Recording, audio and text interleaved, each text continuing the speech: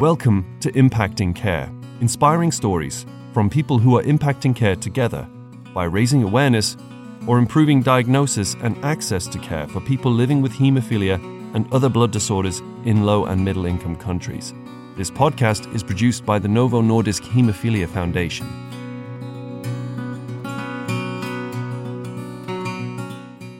Hello and welcome. My name is Natalia and I'm happy to welcome you to a new series of podcasts focusing on people living with haemophilia. Today we have with us Novi Riandini, one of the founders and a very active volunteer of the Indonesian Haemophilia Society.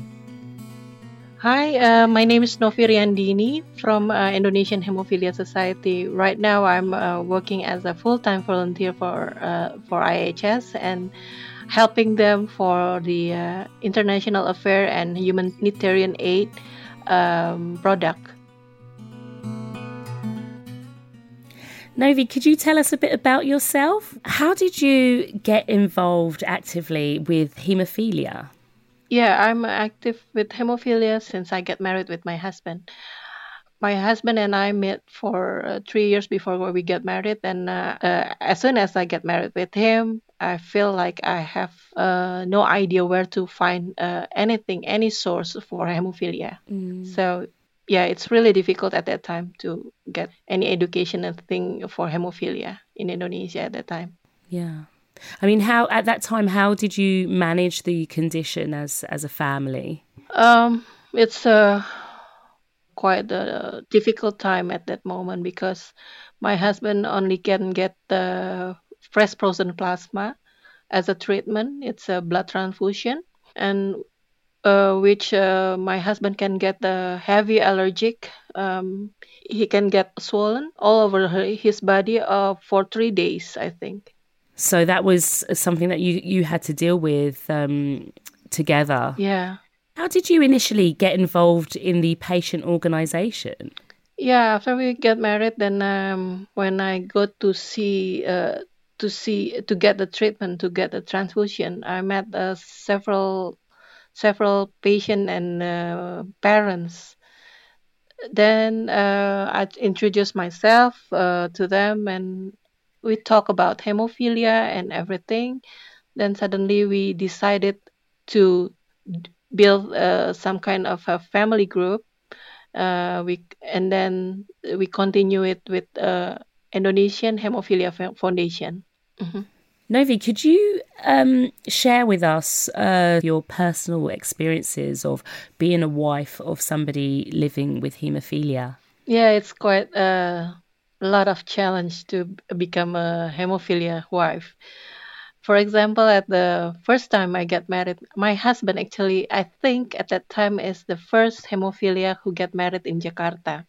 So there's a funny, I don't know is it funny or it's a sad story, but yeah, it's when I'm waiting for a FFP in a blood transfusion center, a lot of hemophilia parents, mother, especially mother, put me in the corner and they sitting around me, all of them. I think it's more than 5%. I think they asking curiously about, is it really hemophilia can get the family, can get the babies? Is there have some kind of like having a normal family life? Yeah, because they don't have any source, any kind of information about hemophilia in adult.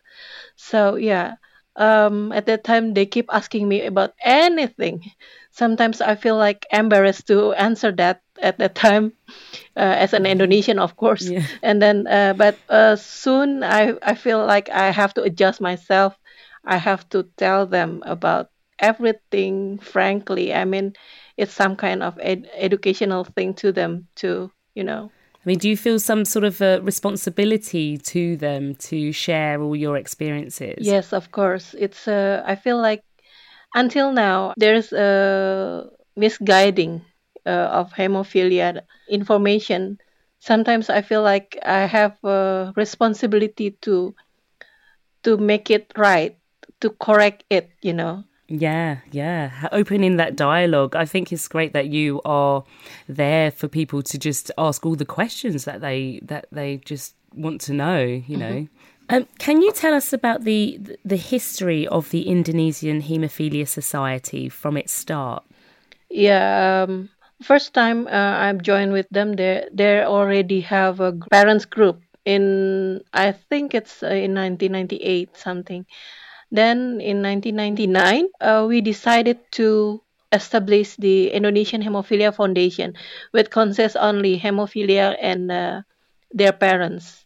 Uh, but after years, in 2004, I guess, in Semarang, Central Java, we are deciding to change the Indonesian Hemophilia Foundation to Indonesian Hemophilia Society, and then we established the Indonesian Hemophilia Society in 2005, acknowledged by the Minister of Health. And in this organization, national organization, we consist all elements from doctors, nurse, patient, families, and others. How did you manage to move the patient organisation from the stage of an informal group of parents and patients to a formal national group? What was some of the details that went into that process? Yeah, because from the patient to the foundation, we found legal difficulties to do a lot of things. A patient organization, it's not legally acknowledged by the government. But when we change to Indonesian Hemophilia Foundation, we have to submit it to the government that we are a legal organization. With that moment, we can do a lot of things, from advocacy thing to the government for to have a better treatment, and ask them to declare that hemophilia is part of catastrophic illness, which is then the government can support us. But just to find out a bit more about how your past experience with media and public relation, how did that support you in creating awareness about haemophilia? Yeah, I just talk about first about my experience um, spreading information about hemophilia. At that time, I was trying to have some kind of sharing moment through media, through newspaper, magazine, TV, or radio. But it seems like there's no one would like to share about hemophilia in their family at all. So I was asking my mother-in-law and my husband permission. At the first time, my husband, it seems like he want to let people know about his hemophilia condition, but I tried to convince him. This is good for other people. Just let them know about hemophilia and they can get treatment like you, I said to him. And then at the first 3 years, all media covering us because there's no one hemophilia patient and their family would like to open about their life. They're living with hemophilia. Yeah. How did you realise that there was a need to develop the patient organisation into this formal national group? And when did you realise that it was necessary to do this? Yeah, in 2002, at that time, we are going to see the Minister of Health, but it seems like they not give us full attention because we are not doctors. We're just lay people, you know. What were some of the challenges that you needed to overcome? The challenges is, Indonesia is an archipelago country. It's not really easy to share any information in Indonesia. Because from one island to one island, it's quite expensive for them, especially the one who living in remote area. For example, if there's someone from hemophilia in Celebes Island or Sulawesi Island, to get the treatment center, they should spend around 24 hours. Wow. Yeah. So can you imagine if there's someone bleeding, then he should feel the pain while they are going to the treatment center. Yeah, That's yeah, yeah. the big challenge for us. What are some of the ways or some of the things that you've managed to implement to address these sorts of challenges? Yeah, we are right now, thanks to the Novo Nordisk Hemophilia Foundation, we are now already have a safari seminar and in 10 provinces. This seminar consists one seminar for doctor and one seminar for lay people. So yeah, we give them the lecture about hemophilia for the medical in the local area, and then for the lay people, family, and hemophilia, we teach them about hemophilia. We teach them how to do the self infusion, because we think that this is important for them to know how to do the self injection as a first aid for hemophilia before they get to the treatment center. You're listening to Impacting Care from the Novo Nordisk Haemophilia Foundation. If you're enjoying this episode, please make sure to subscribe to this podcast in your podcast player. You can also follow us on Facebook, Instagram, and YouTube. Novi, how do the members, and in particular people with haemophilia, benefit from the activities organised by the Indonesian Haemophilia Society? Yeah, in the past, I think around 5 years, now, we are having a collaboration with the Novo Nordisk Hemophilia Foundation. We do teaching the self infusion for family and hemophilia itself. Usually before pandemic, we are going to each city. We have now around 8, I believe. We teach them with the nurse and so on, helping them how to do the self infusion correctly. And since the COVID, we cannot continue teach them like that, because we have this distance problem. We make some kind of a video to teach them how to do the self infusion. I think self infusion it's really important for us as a hemophilia.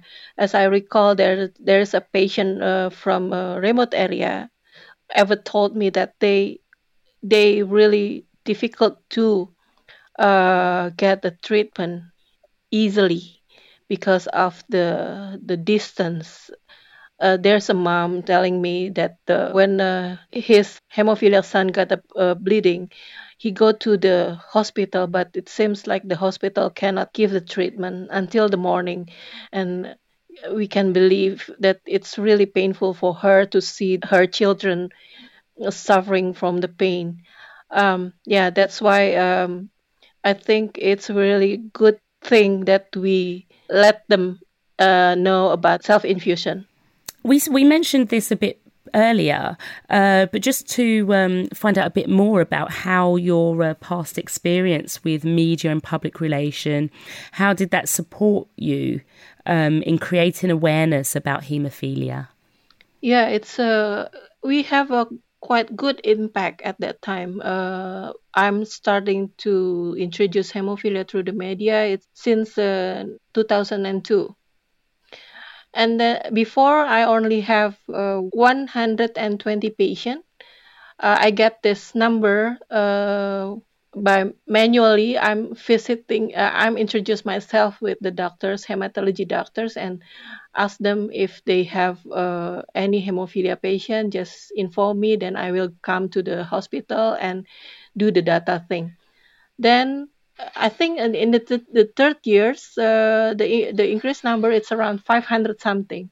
So yeah, it's a good impact for us. And then we make a small it's not a fancy hotline, but it's a small hotline.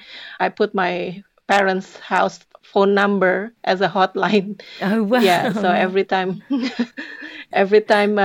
someone asking about hemophilia, I will tell them what I know from the doctors. Yeah. So this is a hotline where people can ring. It goes to your parents' house, but you can pick it up and they can ask you anything, and you will tell them what you know. Yeah, it's like that. How does it work in terms of the geography of where people are? Are you able to sort of refer them to any patient organisations that are near them, or any chapters that are near to where they live? Yes. At the first time, I was do the database of which hospital who can treat hemophilia first. And then if there is a chapter from IHS, then I refer them to contact them directly so they can give the suggestion where to go. But if there's no chapter, I will direct them to the nearest place, hospital who could treat hemophilia. How is the collaboration with healthcare professionals dedicated to providing care to people with haemophilia in Indonesia? Yeah, they really help us, actually, especially the one who become a board member in each chapter. For example, two years ago, we do the advocacy to the government to ask them, to demand them to have a national protocol for hemophilia treatment. Because without that hemophilia cannot get similar treatment for one to another city or hospital, perhaps. Yeah, they're really important for us because I believe that's why we built the Indonesia Hemophilia Society at the beginning. Because of that, we still need doctors, professionals to help us to get better treatment for hemophilia. Yeah. What is the biggest thing that you've learned from this journey as a wife of a person living with haemophilia, and also as an active volunteer of the Indonesian Haemophilia Society? Life goes on. So, yeah, never give up on anything, as my mom said. After you make a decision, that's what I know. Yeah. And what advice would you give to other caretakers? Hemophilia, it's a rare disease, and no one individual person could support hemophilia treatment by themselves. And I guess it's some kind of, if a government could help us, I believe we are not a burden for government.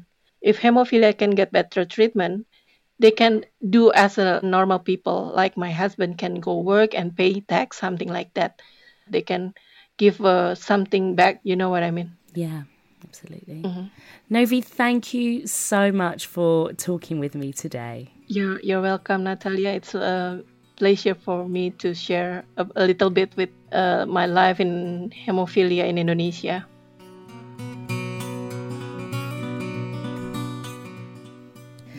Wow, Novi is a very inspiring person. So that is the end of today's episode. Please make sure to subscribe to this podcast. If you want to start or get involved with the project where you live or find more information, please visit the Novo Nordisk Haemophilia Foundation website at www.nnhf.org. Thanks for listening. This podcast is intended for informational, educational, and inspirational purposes only. Please speak with a healthcare professional before making any decisions related to your health. The interviews in this series are with project partners, people with bleeding disorders, and volunteers who are impacting care with the Novo Nordisk Haemophilia Foundation. Our guests haven't received compensation, and the views expressed are those of the people interviewed.